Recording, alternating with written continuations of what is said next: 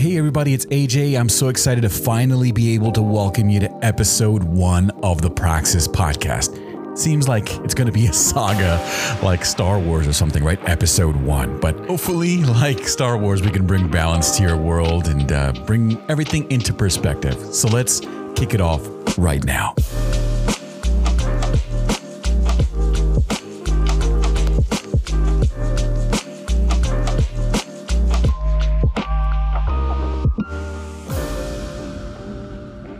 Thanks again for tuning in to the Praxis podcast. We're so excited to be able to finally launch this project that I've been talking about doing for a while. You know, and as I've thought about this project more and more, you know, I've taken time back, and, you know, that's why it's taken a while to launch this. It's because we really wanted to put some thought into the development of the podcast and what it is that we're looking to accomplish through this project. You know, the word praxis actually means taking learned knowledge and applying it. And that's what we're hoping to do through this project, is to take those experiences, those learned experiences through the failures and the successes, and turn that into knowledge that's applied into the areas of our life that we're looking to succeed in. You know, success stories are great. Failure stories are great too, because you can actually learn a lot from people's failures. And I think that there's actually a lot more to be learned from failure than from success, because failure is a building block for success. So we hope that as we share a lot of these stories, a lot of these personal stories, a lot of stories that are personal to some of the guests that are going to be joining us, that they serve as inspiration to you to realize that there are so many lessons to be learned from the experiences that we live out every day, good or bad. There's always something that we can learn. And the objective is not just to learn. The objective is to apply it to our lives so that tomorrow we can live out our destiny in life by applying the lessons that we learn today. So welcome to the Praxis podcast. We hope that you'll draw some type of inspiration and motivation out of this, but we don't want it just to be motivation for motivation's sake. We want you to go out and change the world and live your best life today. So let's get started.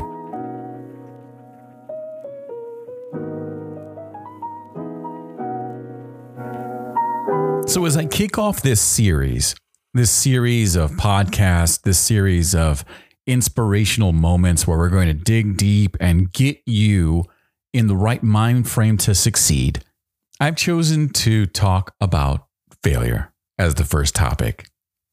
Now, it might seem a little counterintuitive that I would use failure as my first subject matter, but for those of us who have gone through it, we realize that we go through a lot more failure in life than success.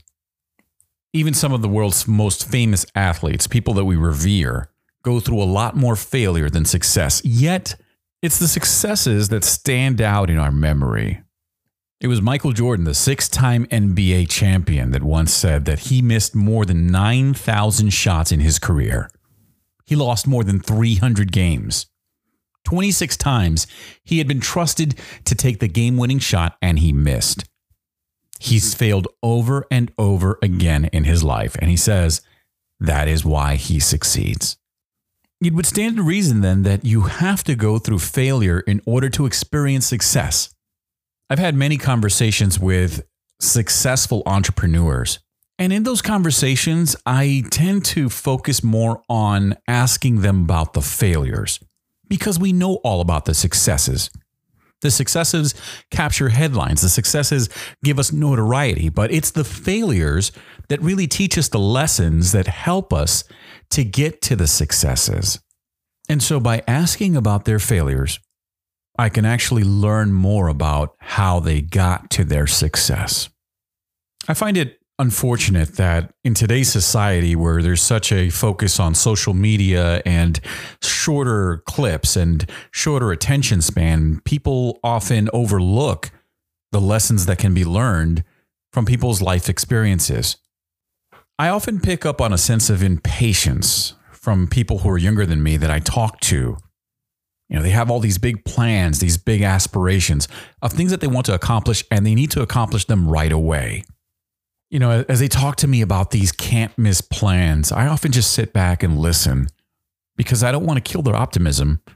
But at the same time, in my own mind, I'm thinking about all the things that could possibly go wrong, not so much to disillusion them from pursuing their grandiose plan, but just as an exercise from my own experience of thinking through worst case scenarios and kind of being prepared for what lessons could be learned. You see, when you look at failure as a teaching mechanism, it becomes a lot more valuable because there's a lot of information that you can draw out of failure that can actually accelerate the expertise curve in whatever it is that you're looking to pursue. A great example of this was Abraham Lincoln, our 16th president. Many of us revere Abraham Lincoln for his place in history, but few of us realize just how many failures he went through in life to get to that point. Consider this. Within the span of about 25 years, Lincoln lost his job. He was defeated for legislature. He failed in business. He lost his sweetheart who died, had a nervous breakdown. He was defeated for speaker. He was defeated for nomination for Congress. He lost renomination after then being elected to Congress. He was rejected to be a land officer. He was defeated for the nomination of vice president and again defeated for Senate. However, all of those failures were overshadowed by the last 4 years of his life. The failures that Lincoln went through in his life, the losses of people close to him and the political losses, they formed the character of a man that would go on to do great things and be revered in the annals of American history. In fact, it was Lincoln himself who famously said that success is going from failure to failure without losing your enthusiasm. What Lincoln is describing is this concept of failing forward. It's failing in such a way where you don't take things personally, but because you understand that failure is part of the process that leads you to success. It doesn't mean that we don't experience disappointment or even sadness when failure happens. As a matter of fact, it's perfectly healthy to experience those things. What's not healthy is to linger there and just stay in that same attitude. Unfortunately, I've experienced that in my own life where after a failure, I just had a tough time snapping out of it. Years ago in New York City, I was actually an account executive and I sold to businesses. I remember going into the office every morning and prospecting businesses. I would have to call 50 or 60 different businesses before I headed out. And out of those 50 or 60 calls, my objective was to set up 3 to 4 solid appointments every day of people that I could meet with face to face. Well, after about a month of doing cold prospecting, I quickly learned that most people didn't want to set up an appointment with me. In fact, I learned just how creative people can be in avoiding meeting with you in person. However, every now and then I would get a yes. I would get someone who would be interested in setting up an appointment. And that's where I learned the law of averages.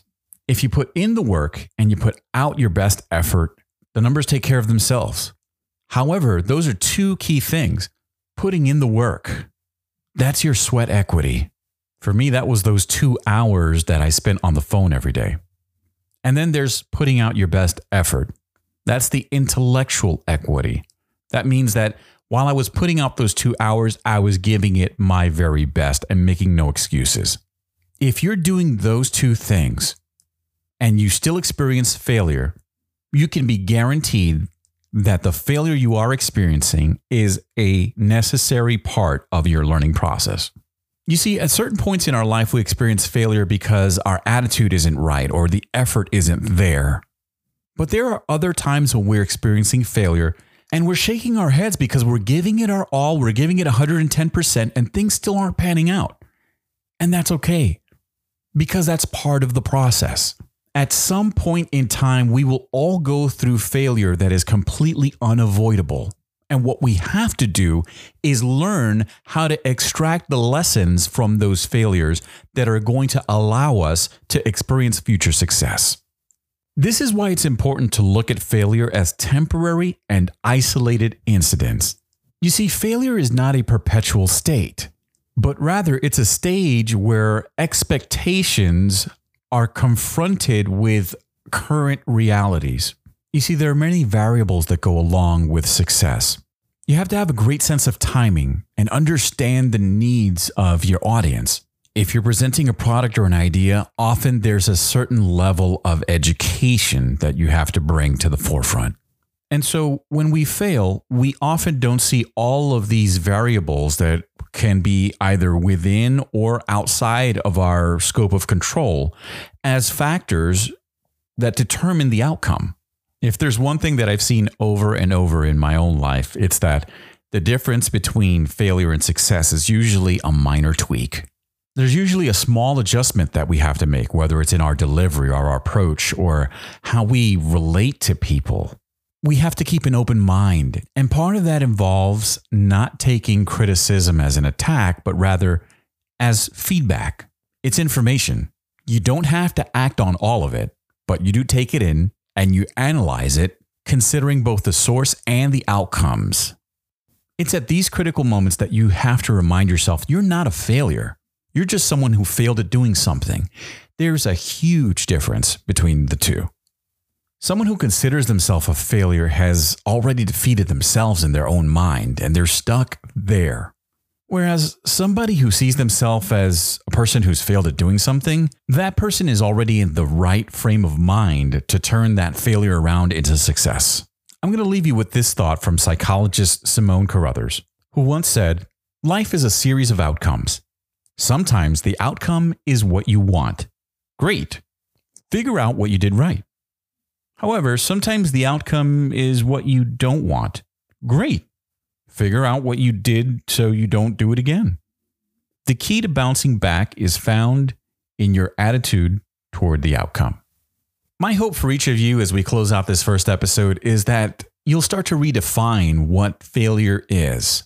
We all go through it, and there's so much that we can learn from it. We shouldn't shy away from it because it's such a powerful tool.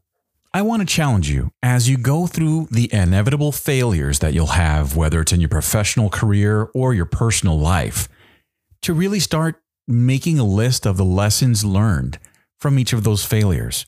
You see, those lessons learned will serve as reminders whenever you confront other situations in life that failure isn't a permanent situation. It seems eternal when we're going through it. Sometimes we even lose sleep thinking about how we could have changed the outcome through a different action. But remember, failure is a necessary component in our success stories.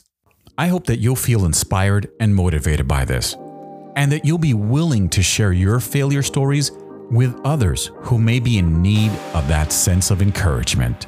Thanks for joining us on the Praxis Podcast, and remember, don't just talk about it, be about it.